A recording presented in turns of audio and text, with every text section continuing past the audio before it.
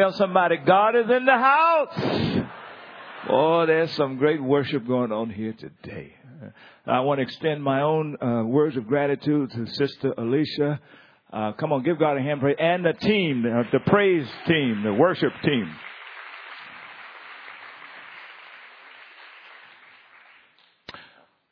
Well, the women here know that over the weekend you had an amazing treat from the person of the Reverend Dr. Gloria Hammond, who was just extraordinary all the way through till last night at 4:30. We had originally planned that the worship service component would be done by them team teaching, Dr. Gloria Whiteham and her husband, Dr. Ray Hammond. But the Lord led them a little different, and so she finished up the women's conference herself last night at 4:30. If you were not here, I just want to tell you, please get the DVD. We're going to also put it up online. You don't want to miss that word that she brought. It was an amazing word last night about what does it mean to be in a watershed moment and making the right choices. And so you want to definitely get that. Rhonda and I have been blessed this weekend because we've had two of our just closest friends on the planet here with us from Boston. So let's give God a hand praise for Dr. Gloria White Hammond and her ministry.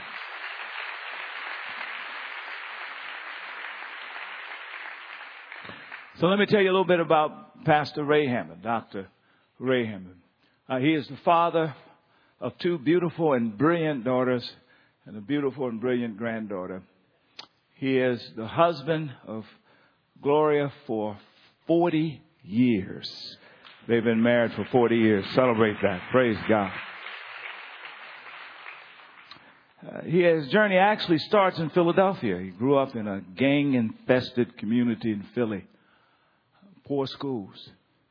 And yet God did something amazing with his life. At 15 years old, he was accepted into Harvard University. And he majored in, get this, Hebrew and Arabic.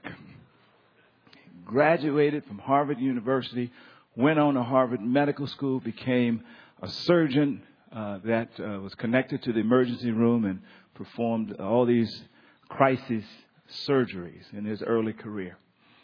And then the Lord spoke to him. And, you know, as a surgeon, he was making all kind of money, just having a great day time. And the Lord spoke to him and said, set that down.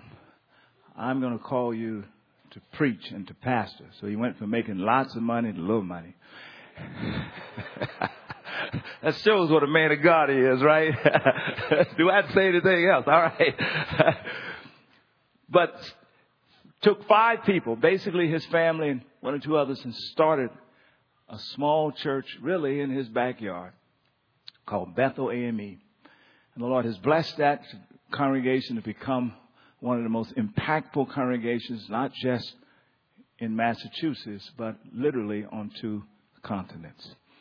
And then the Lord would raise him up to be a great preacher, and you'll get that experience. He's was in India about a month or so ago. He's going to be in Africa. He's going straight from here to Africa, to the continent of Africa.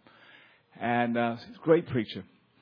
But I really know him in the context of his prophetic role that throughout Boston, Massachusetts, governors and mayors and corporate leaders, when they really want to know what thus says the Lord around issues of justice and fairness, the one preacher that they will call on and listen to, not because he's a preacher politician, but because he's just a prophetic voice for God, is Pastor Ray Hammond.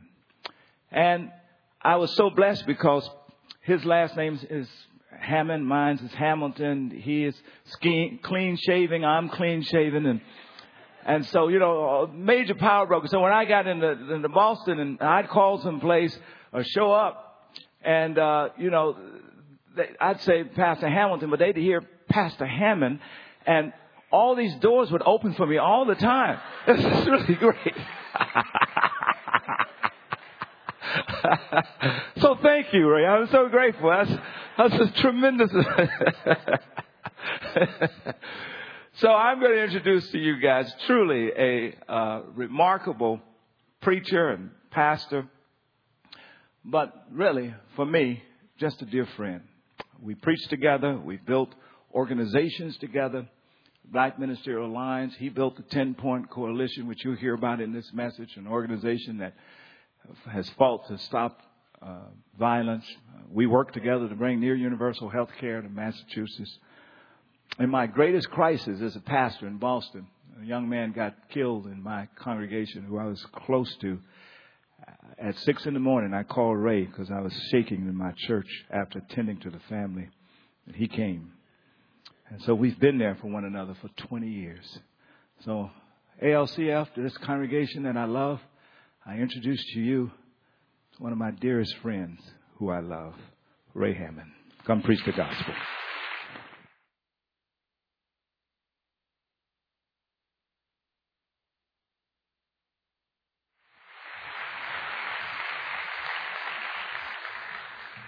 Let the people of God say amen. Amen. Would you join with me in just a word of prayer? Would you join hands with one another as we enter into this corporate moment of listening for the voice of God? God, we just want to bless and thank you for the privilege of being here. We know, God, that it's not because of us, but because of you. It's in you that we live. It's in you that we move and have our being. It was your finger of love that woke us up this morning. It was your grace that started us on our way. It was your water that quenched our thirst, your food, God, that filled our hunger. You, Lord, are our source. And for that, we are deeply grateful. And we are reminded, Lord, as we sit in this place, that we don't live by bread alone, but we need the words that pour forth from the very mouth of God. And that's what we're here for. I pray, God, that you would speak so that your people might hear and be blessed. We pray, God, that you would speak so that we might, Lord, be encouraged and corrected and inspired and challenged. Speak, Lord, because your servants are listening. And we want in all of this above everything, God, for your kingdom to come, for your will to be done, for your purposes to be served, for your kingdom to be advanced in the name of Jesus. Let the people of God say together, amen. It is such a blessing to, amen. It's such a blessing to be here with you. We have been looking forward to this for months. It's been so exciting just to come back. I didn't get neglected to say it this morning, but certainly want to say it now. My wife shared it, I think, and many of the women perhaps have heard it, but not all of you. That this was the congregation that really ministered to our daughter when she was a student in Stanford from 1997 to 2001. And whenever we would come to visit her, and I'd come 2 or 3 times a year, I would come and worship here. At the time, she had a habit of being a little bit late, so most of the time I was sitting in the overflow area. But we loved coming over to ALCF, and I just want to thank you for being her family away from home, for nurturing her spiritually, allowing her parents to know that there was a family taking care of their daughter on the other side of the country. God bless you, and we really do thank you for that. Also want to take the opportunity to just thank Sister Alicia, who has been phenomenal all weekend long. We've just been blessed by worship, and so grateful to her for really setting the table and establishing the atmosphere of praise. Along with this phenomenal praise team, they are just great. They're really excellent. I've been tweeting and sending notes back to my minister of music because I hear a song and I say, we got to learn that one. So I send it back. Finally, he said, well, is the team great? How good is that team? I said, they're great, but not as great as the team back at Bethel. All right. I also want to take the opportunity to thank all of the ALCL staff who have just played a phenomenal role in getting us set up and taking care of the logistics, who treated us royally with great hospitality. You've got a just excellent group of people here as ministers, as administrative people, and they've really demonstrated that to us. And of course, to our friends Rhonda and Herman. To Rhonda, I walked in the office, I saw this big poster with Rhonda, just arms lifted up. I said, my Lord, she came out here and just blossomed. It's just amazing to see the way in which she's come into her own and the phenomenal ministry that God is doing through her. And, of course, to my good friend Herman, we have been through some battles together. He outlined a few of them. There are a whole bunch of them. But through it all, just the blessing of having a brother you could count on, who you know would get you back, who would do the right thing. Oh, glory to God. I just thank God for people who will do the right thing.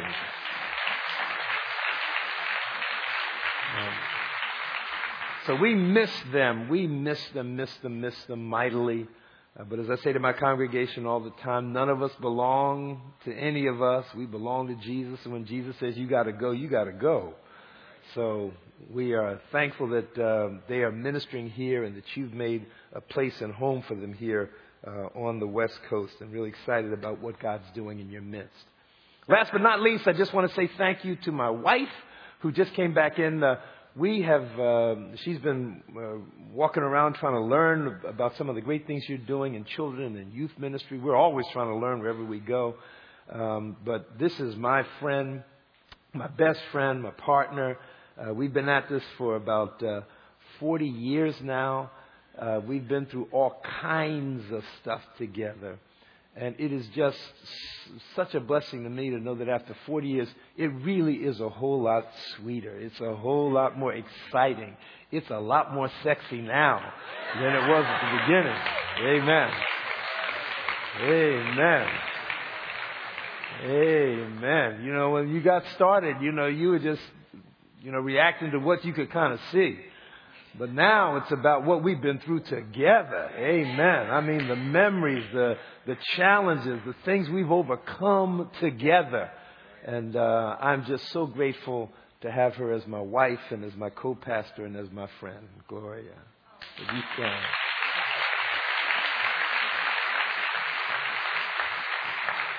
Well, let's look at the Word, and we do, for that purpose, we're going to look at the 5th chapter of the book of Luke. Would you turn there? And I'm going to read verses 1 through 11 as we stand together just in reverence and respect for the Word of God.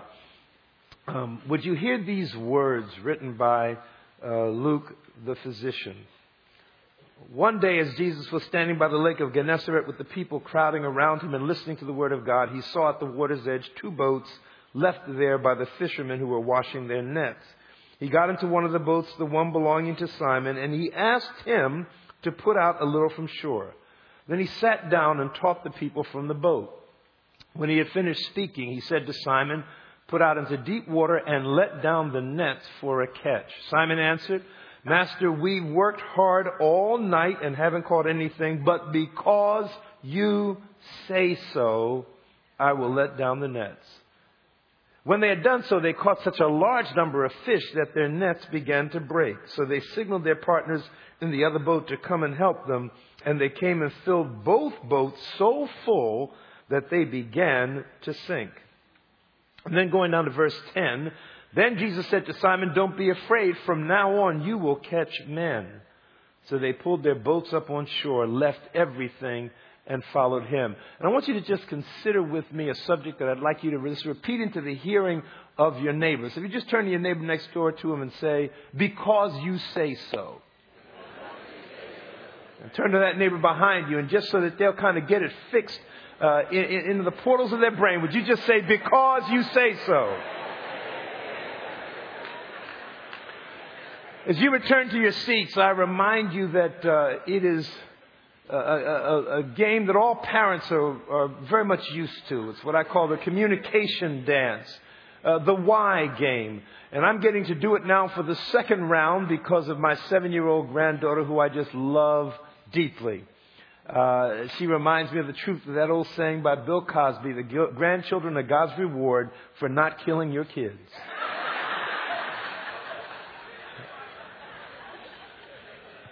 So now as she's a young child, we have to go through this thing of why.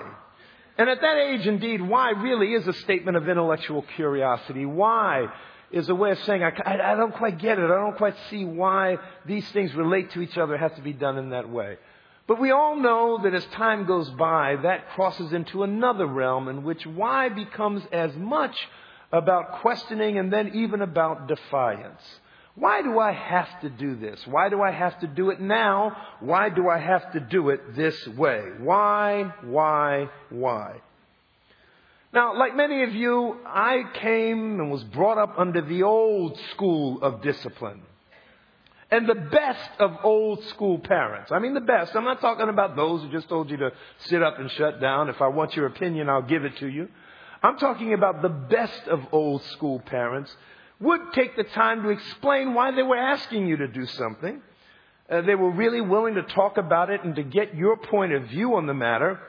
But when there came a time that a decision had to be made and something had to be done, if by that time you still didn't understand why you had to do a certain thing, their answer would simply be, you got it. It's in a similar situation that we find Jesus and his disciples in the early days of his ministry. And what we have read today in this pericope of Scripture really comes before the calling of his disciples. It comes in the context of people knowing that there is something different and extraordinary about the ministry of Jesus. They've caught on to the fact that this guy from Nazareth, that place that nobody wants to be from, has something different about him. You read a little bit of this in the 4th chapter of Luke, verse 32, for it states there, the people were amazed at his teaching because his message had authority. The people were amazed and said to each other, what is this teaching with authority and power? He gives orders to evil spirits and they come out. Because his ministry was so different and so powerful, they came in droves, pressing their way to hear this forceful voice speak and command. Because he taught with such authority, they came in droves, anxious to hear from God and see the power of God manifest. They came with such insistence that Jesus eventually had to move out beyond the shore in order to teach the people, men and women, girls and boys, from near and far, hanging on every word, attentive to every movement of this man called Jesus. Can you imagine that scene? Because over here, there's rejoicing the family of a man formerly possessed of a demon, now clothed in his right mind and doing the right thing for the first time, perhaps in years. Can you see the folks over there gathered around the disabled who can now walk, the mute who can now talk, the blind who can now see, and even despised tax collectors and prostitutes who have been brought in from the cold and given a new lease on life by a man called Jesus. But Luke turns our attention in these verses to a more intimate scene that takes place not during the church service, not in the public eye, but in the private space of a boat owned by Peter, James, and John. Because after the public ministry is done, Jesus bids them move out of the shallow places and into the deeper waters. There's a message for the church there. Oh, I love the shout. I love the song. I love the uplifted hands. I love the run. I love the joy that floods over my soul. But after the public ministry is done, then the deep water stuff comes. The deep water's outside those doors. The deep water's waiting for you at your job tomorrow. The deep water's in your classroom. The deep water's in your household. The deep water's in your family. The deep water is in your neighborhood. That's where the deep water is. Jesus reminds us after we've been in the public ministry, it's time to move out into the deep waters. In those deep waters, something interesting happens because the ones who have been fishing all their lives suddenly find themselves at an amazingly frustrating point. And then they hear this word from Jesus telling them to cast their nets yet again. Now you got to understand exactly what's taking place here, because now, from the vantage point of just reading the scriptures as we have and hearing the story over and over again, we lose sight of the fact that here it's happening for the first time. And I want you to remind yourself that Jesus, a carpenter and preacher, is telling Peter, a fisherman, what he ought to do when it comes to fishing. Jesus tells Peter and his boys to let down their nets. To which Peter replies, and I am reading between the lines, but I know it's true. I know it's true. What he's really saying is, Jesus, you were trained as a carpenter and you're a pretty good preacher, but I know all about fishing. I've done it all my life. It's my bread and butter. It's what I do all day long. I live beside this sea. I've worked this water to the point that I know every nook and cranny, every cove and hollow. And James and John and I have been out here all night without catching a single fish. But because you say so, I'll do it. Because you say so, I'll do it. You are hearing here in the words of Peter the substance of what I call real faith. Real faith. The kind of faith that pleases God. The kind of faith talked about in Hebrews chapter 1 when it declares, Hebrews chapter 11, Now faith is the substance of things hoped for, the evidence of things not seen. And I commend this to you because as I've been looking over the words that Pastor Gloria has been preaching about really pressing through and overcoming the bullies of disgrace and fear and moving aside the buts in our lives. As I look at the list of things that Pastor Hamilton has been teaching over these past few weeks about claiming your birthright and making big changes and working through loss, I know that the biggest problem, the biggest threat to these things coming to pass is not that they are hard, is not that they are challenging, is not that they will require great faith, but because they will be easily seen by so many as something I've already heard. It's something that applies to somebody else. It's something that isn't really for my situation because I've been casting my net for days. I've been casting my net for months. I've been casting my net for years. And there's nothing there. There's no harvest. There's no resurrecting that marriage. There's no turning around that child. There's no fixing that neighborhood. But today Jesus says, put that net down again.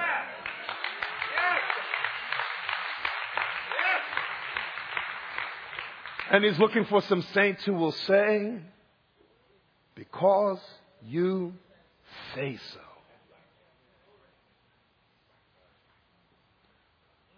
Because you say so.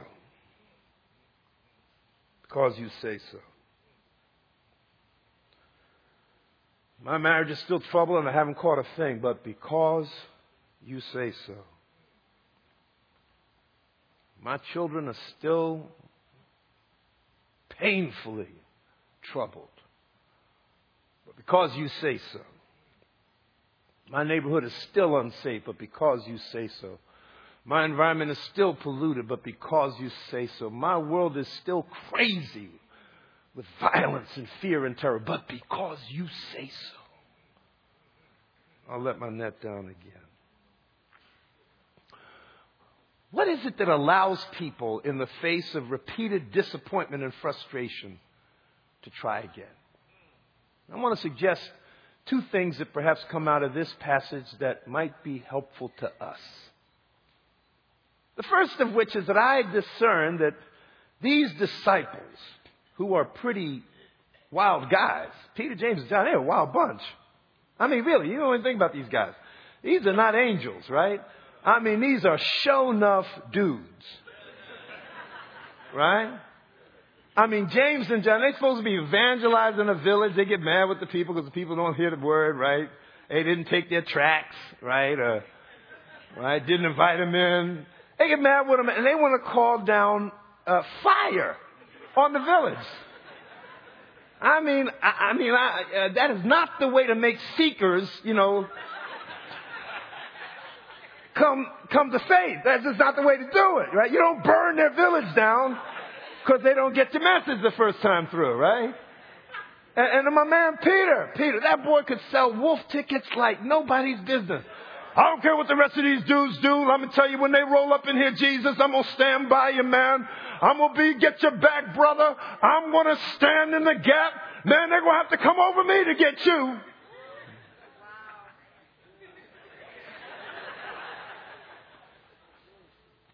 They're pieces of work. But these pieces of work had a few things really going for them. One of which was that they spent time with Jesus. There's something about being in the presence of Jesus that changes you. Somebody say presence. Presence. They spent time with Jesus. And that's really clearer from the Gospel of Luke than it is from the other Gospels, because Luke especially makes it clear to us that James and John and Peter knew Jesus even before this particular passage. He was not some stranger to them. They had watched him. They'd listened to him. And they'd come to the conclusion that he was saying something worth listening to. He was displaying a love worth relating to, and he was on a mission worth working for. They already had a sense that he was more than a carpenter. And this came out of the fact that they knew something about the him that they were involved with. It matters when Jesus is more than a distant memory from childhood and church school. It matters when Jesus is more than the 911 dispatcher that I call when I got an emergency. It matters when Jesus is more than the tech support person I speak to when my life machine keeps giving me an error code. It matters when Jesus is more than a Layla Hathaway stand-in singing softly in my ear. Although I never hear from you, still it's nice to know you used to love me so when your life was low. In the letter to his friends, the hymn writer Wendell Lovelace related this story of a speaker from another country who came to the United States. Anybody remember when phone booths were around? Phone booths, amen? You didn't have to say it that loud. I wasn't trying to throw you under the bus or anything, right? But you remember phone booths, you know, those things you used to go into, Superman used to change in, you know, phone booths, right? Phone booths, right? So this poor visitor is struggling in a phone booth trying to figure out what to do. It's a little dark outside. They've got to look up a number in a directory. They've got to punch the numbers in. And it's all very difficult because the light is so low. And the poor visitor is struggling. And finally, a passerby comes and says, Sir, I just want to let you know that you have to close the door if you want the light to come on. You got to close the door. You got to shut the rest of this here out if you want the light to come on. And I think the problem for so many of us is that we haven't learned how to close some doors in our lives. We got to close the door on the laptop. Got to close the door on the smartphone and the Xbox and the playoff game and my primetime series and my talk show and my spreadsheet and my telephone. I got to close the door so I can let the light of God come on. Get into a quiet place and pray and meditate and open my heart. Get into a place where I can have a little talk with Jesus. And in that space, my darkened world of disappointments and trials can become illuminated. The light comes on. In that place, I can enter into communion with God, sense His presence, and be assured of His provision. The light comes on. In that place, I can be alone. And in that space that Jesus explored time and again. I mean, the Son of God said, I got to get away from the crowd sometimes. Got to pull away even from Peter, James, and John and get into a place where I can talk. I got to step out of the realm of those who are sick and in need and just go to the source and there get the light turned on.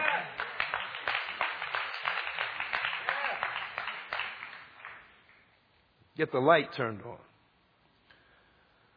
And you're going to have to find out how in your life you can close doors regularly, consistently, so that God's light can really come on. That includes not only spending time with God, that really means spending time with the body of Christ too. Right? Some of us have this thing, I love Jesus, but I can't deal with the church.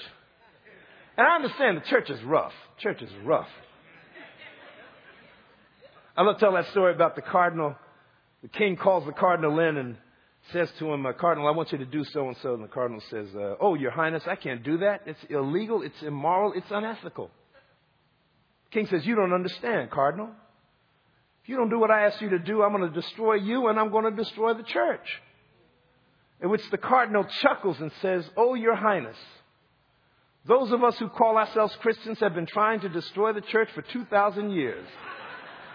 We haven't done it, and neither will you.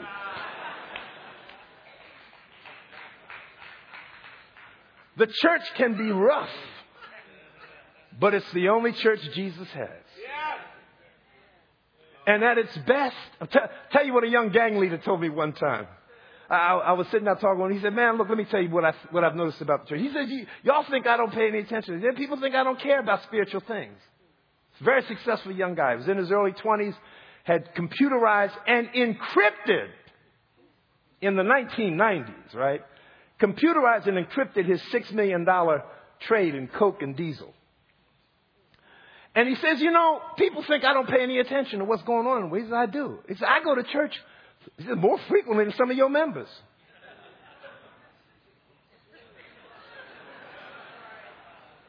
He said, I sit in the back and I just watch what's going on. He said, let me tell you what I've observed.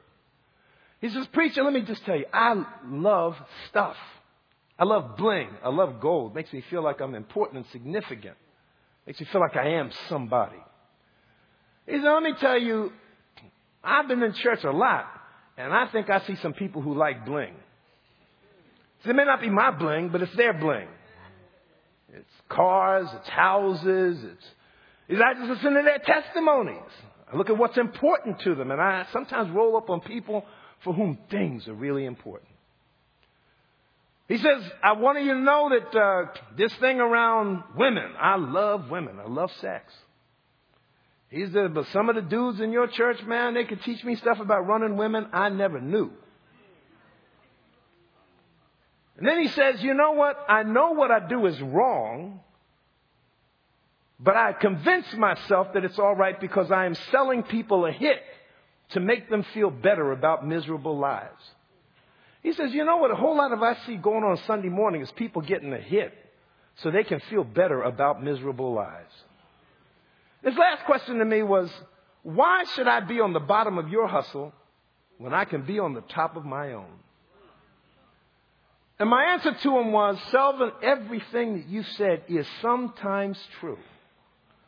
But let me tell you what happens when the church acts like the church. When the church acts like the church, Roman empires fall and get turned upside down. When the church acts like the church, slavery, institutions like slavery that have been around since recorded history get overturned. When the church acts like the church, God will turn a nation and tear it in half until it sets an impoverished and enslaved people free. When the church acts like the church, women discover that suddenly there's space for them in the corridors of power and their rights are restored. When the church acts like the church, those who've lost hope discover that there's a place where somebody knows my name and sees in me what I don't see in myself. When the church acts like the church.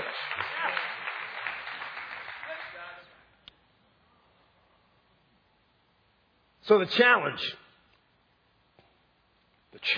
is for us to spend time in the presence of God and not lose sight of that mission on which we have been called. To renew ourselves with that spiritual oxygen that allows us to run. And like Peter, even in the face of frustration, to declare, because you say so, I'll do it. There's a second thing. Presence is one. Everybody say presence. The second one is priority. Everybody say priority. Priority, priority, priority, priority. Presence is necessary, but not sufficient. It's good to be here. It's good to be in the presence of Jesus. But you also have to attach a real priority to the things of God. The same scripture here might well be Matthew chapter 6, verse 33. And those of you who have your Bibles, you might turn there. But it's a familiar one. It simply says, seek first the kingdom of God and his righteousness, and all these things will be given to you as well. Now, Peter, James, and John had already shown a willingness to put the priorities of the kingdom first. First of all, they had lent Jesus their boat. right? They could have been out fishing then. It was daytime. There's different kinds of fish, but you can fish then. But they put that business aside so that they could come alongside the mission, the ministry, the program of Jesus. And there's that kind of priority setting that you and I must constantly be engaged in. Because we're just like them. We've got businesses to run and employees to be compensated, fish to be caught, nets to be mended, families to look after, friends to spend time with, books to be read, bills to be paid, and life to be lived. But we have to make it clear to ourselves and to God, your business is my priority. And I do that, and I commend that to you, because what I have learned over the years is that if you will take care of God's business, God will take care of yours.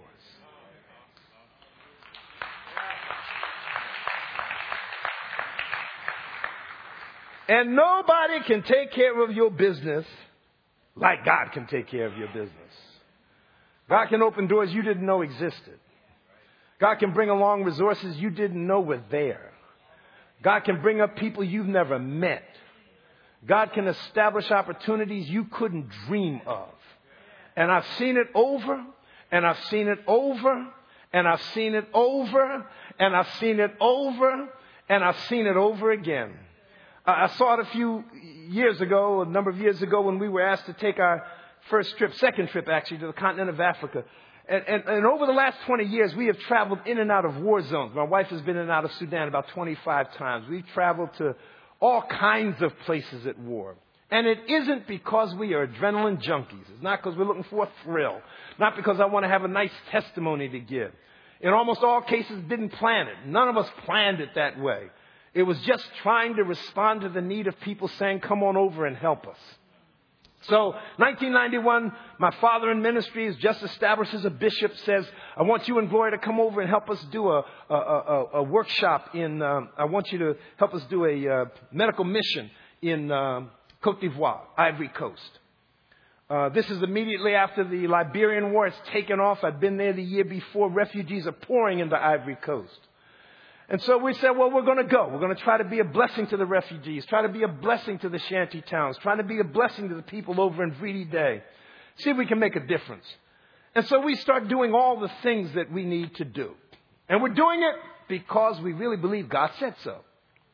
We didn't plan on the fact that the Gulf War would start and people would start canceling their travel plans. We didn't plan on the fact that we'd be getting the reports back about clutches of American tourists in European airports, literally identifiable because everybody else was moving away from them in case the terrorists broke in. They didn't want to get caught in the crossfire. We didn't plan on the family members who called up and said, well, wait a minute, you got a church to start and you've got young children. Why are you going? I'm going because Jesus said so. Didn't plan on the fact that the nurse who was originally going to go with us at the last minute had a child who developed appendicitis and couldn't go.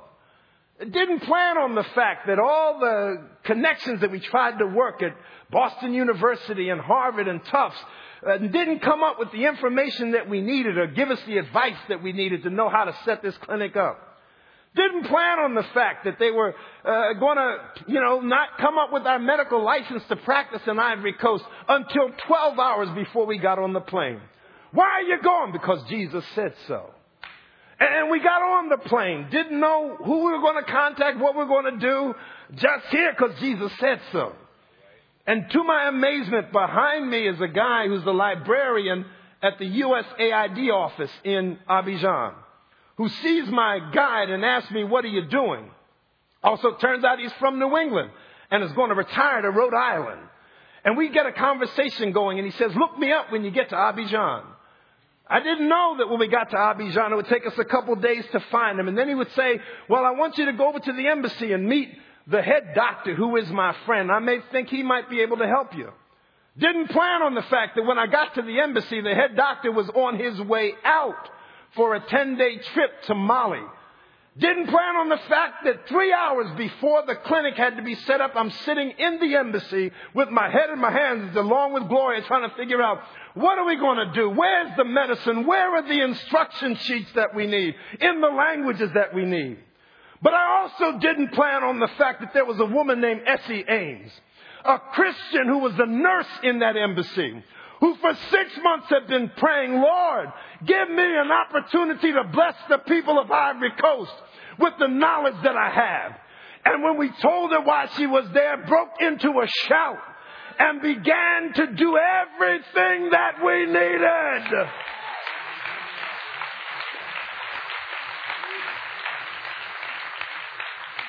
In 30 minutes, Essie did what BU, Harvard, and Tufts couldn't. In 30 minutes, Essie gave us all the instructions we needed in all the languages we needed. In 30 minutes, Essie took us across the street to the pharmacy, bought all our medications at wholesale cost. In 30 minutes, Essie put us in a cab and sent us to start it.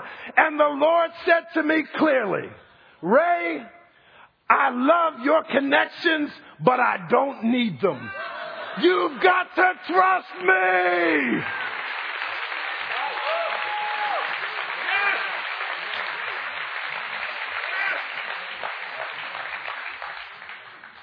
And you've got to get to the point that because I say so. No matter how long the list of frustrations, no matter how many times it didn't work before, no matter how many years I've been trying to make this situation, because I say so, you'll do it. There's a critical principle here that I've had to learn and relearn, as all of us must. Reminds me of a story about a father who was awakened by a smoke detector in his basement. It says he woke his wife and quickly went to their children's bedroom, woke them up, started heading for the door through the smoke, which was getting quite heavy. Father was carrying his 1.5-year-old daughter in one arm and held the hand of his 4-year-old son with the other. But there was another son who was so scared and unsure of what had happened that he pulled away from his father and ran to what he thought was a place of safety, a corner of his bedroom where his favorite stuffed toys were kept. Father got outside, called to his son, who appeared at the bedroom window crying and calling for help.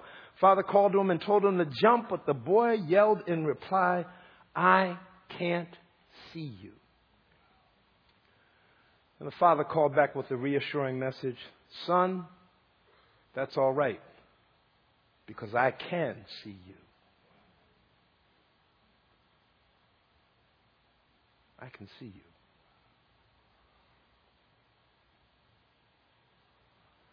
Couldn't see God in all of those disappointments and things that had fallen through. But God keeps saying, I can see you. I see you. I see your broken heart. I see your fear that if I put myself on the line one more time, I will just be disappointed. I see you.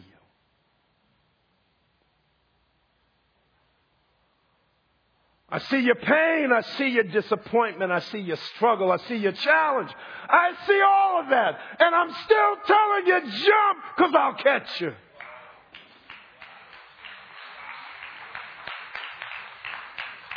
I'll catch you. I'll catch you. I'll catch you. I'll catch you. I'll catch you. I mean it when I say so. I mean it when I tell you that no weapon formed against you is going to prosper. I say so. I mean it when I tell you that you are above and not beneath. I say so. I mean it when I say that you're the light of the world, the salt of the earth. I say so. I mean it when I say that there is the one who is in you is greater than the one that is in the world. I say so. I mean it. I mean it. I mean it. I mean it. I mean it. No matter how many times you've cast that net before and nothing has come up, I'm telling you, cast it again. I'm saying so.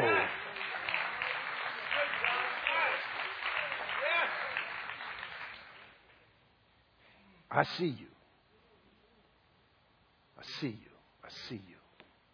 I see you. And I've never taken my eye off you. I promise never to leave you nor forsake you. I see you.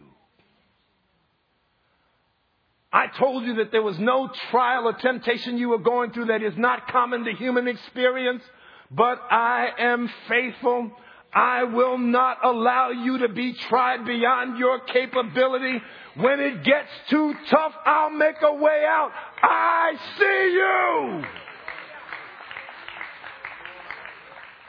I haven't forgotten about you. I haven't forgotten my gifts. I haven't forgotten my calling. I haven't forgotten that I saved you. I haven't forgotten that I poured out my blood for you. I haven't forgotten that I knew you before you were made in your mother's womb. I haven't forgotten that you were fearfully and wonderfully made. I haven't forgotten that you're an heir of God and a joint heir with Christ. I see you. You're mine. And if you can just get to the point of doing it because I say so, trusting me, knowing that I see you, even if you can't see me, can do extraordinary things in your life.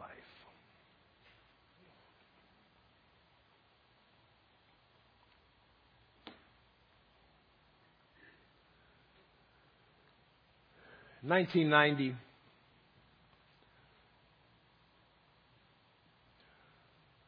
my city, Boston, like cities all across the country, was reeling in pain.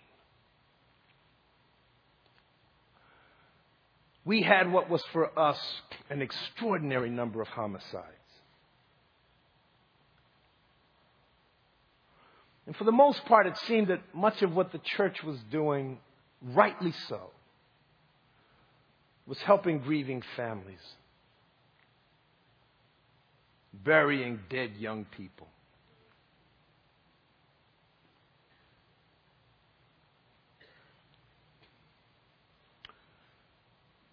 On the night of May 14th, 1992, we were holding one of those funerals like we usually do. 400 mourners packed into a church. People terribly broken. What's really terrible about this situation was that this young guy had just literally gotten caught in the crossfire. He was just at a party. Some of his friends who were part of the Vamp Hill Kings were beefing with another group from a development called Academy Homes. So somebody got into a fight over nothing. And they shot through the window. Hit this boy in the head. Killed him.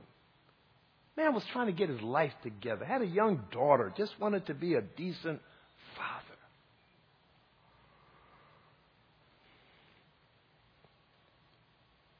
So the church opens its doors and has the funeral. In the middle of the funeral, a kid walks in by the name of Jerome and sits down. Some of the guys who were there, who were friends of the fellow who'd been killed, knew that Jerome was part of a gang affiliated with the gang responsible for Bobby's death. They assumed that this was the ultimate sign of disrespect. You guys are such chumps and wusses.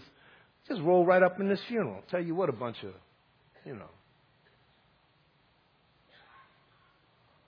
What they didn't know was that actually Jerome came because he and Bobby used to play basketball together and he wanted to just pay respects. But part of the difficulty was that they were angry and they were guilty because they knew Bobby had nothing to do with this fight. So they went after Jerome in the service. Chased him around the church, shot a gun off, stampeded the mourners. It was a small church. There was only one door to go to. It was just the grace of God that nobody got killed in the stampede. So on my way home from Bible study, when I heard the news, turned my car around, went back to the church. Knew the pastor, and we were all sitting there. I mean, we're just in shock. I mean, they do that stuff in Chicago, maybe in L.A. They don't do this in Boston.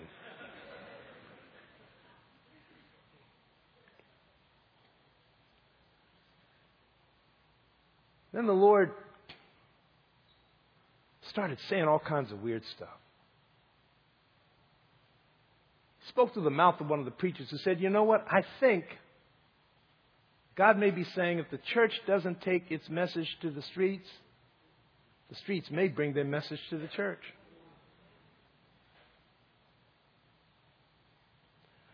Had some young people come and say, we heard that you Christians actually believe that when somebody offends you, you ought to go to them.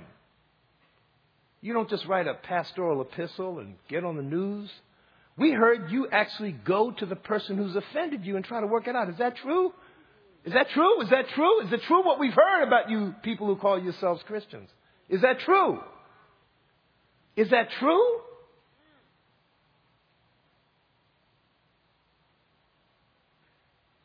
Before it was over, in spite of all the frustration of burials and deaths, one after another, we heard God saying, you better let that net down one more time.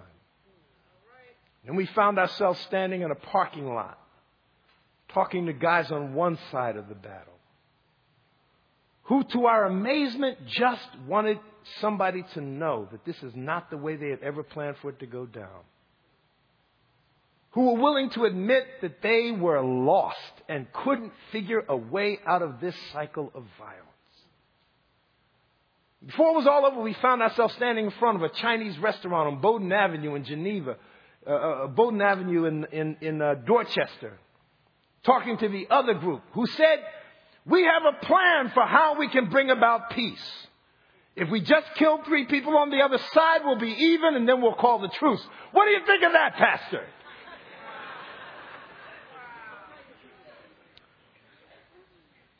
I hadn't quite been prepared for this in divinity school, so I had to think back for a moment. And over the course of about 30 or 45 minutes, along with a number of other people, we're able to get these young men to consider that if we don't stop it here and now, it'll never stop. It was the start of a process in which we saw in Boston the greatest decrease in violent crime of any city in the nation. It was a start of a process in which for 30 months we went without any juvenile homicides at all.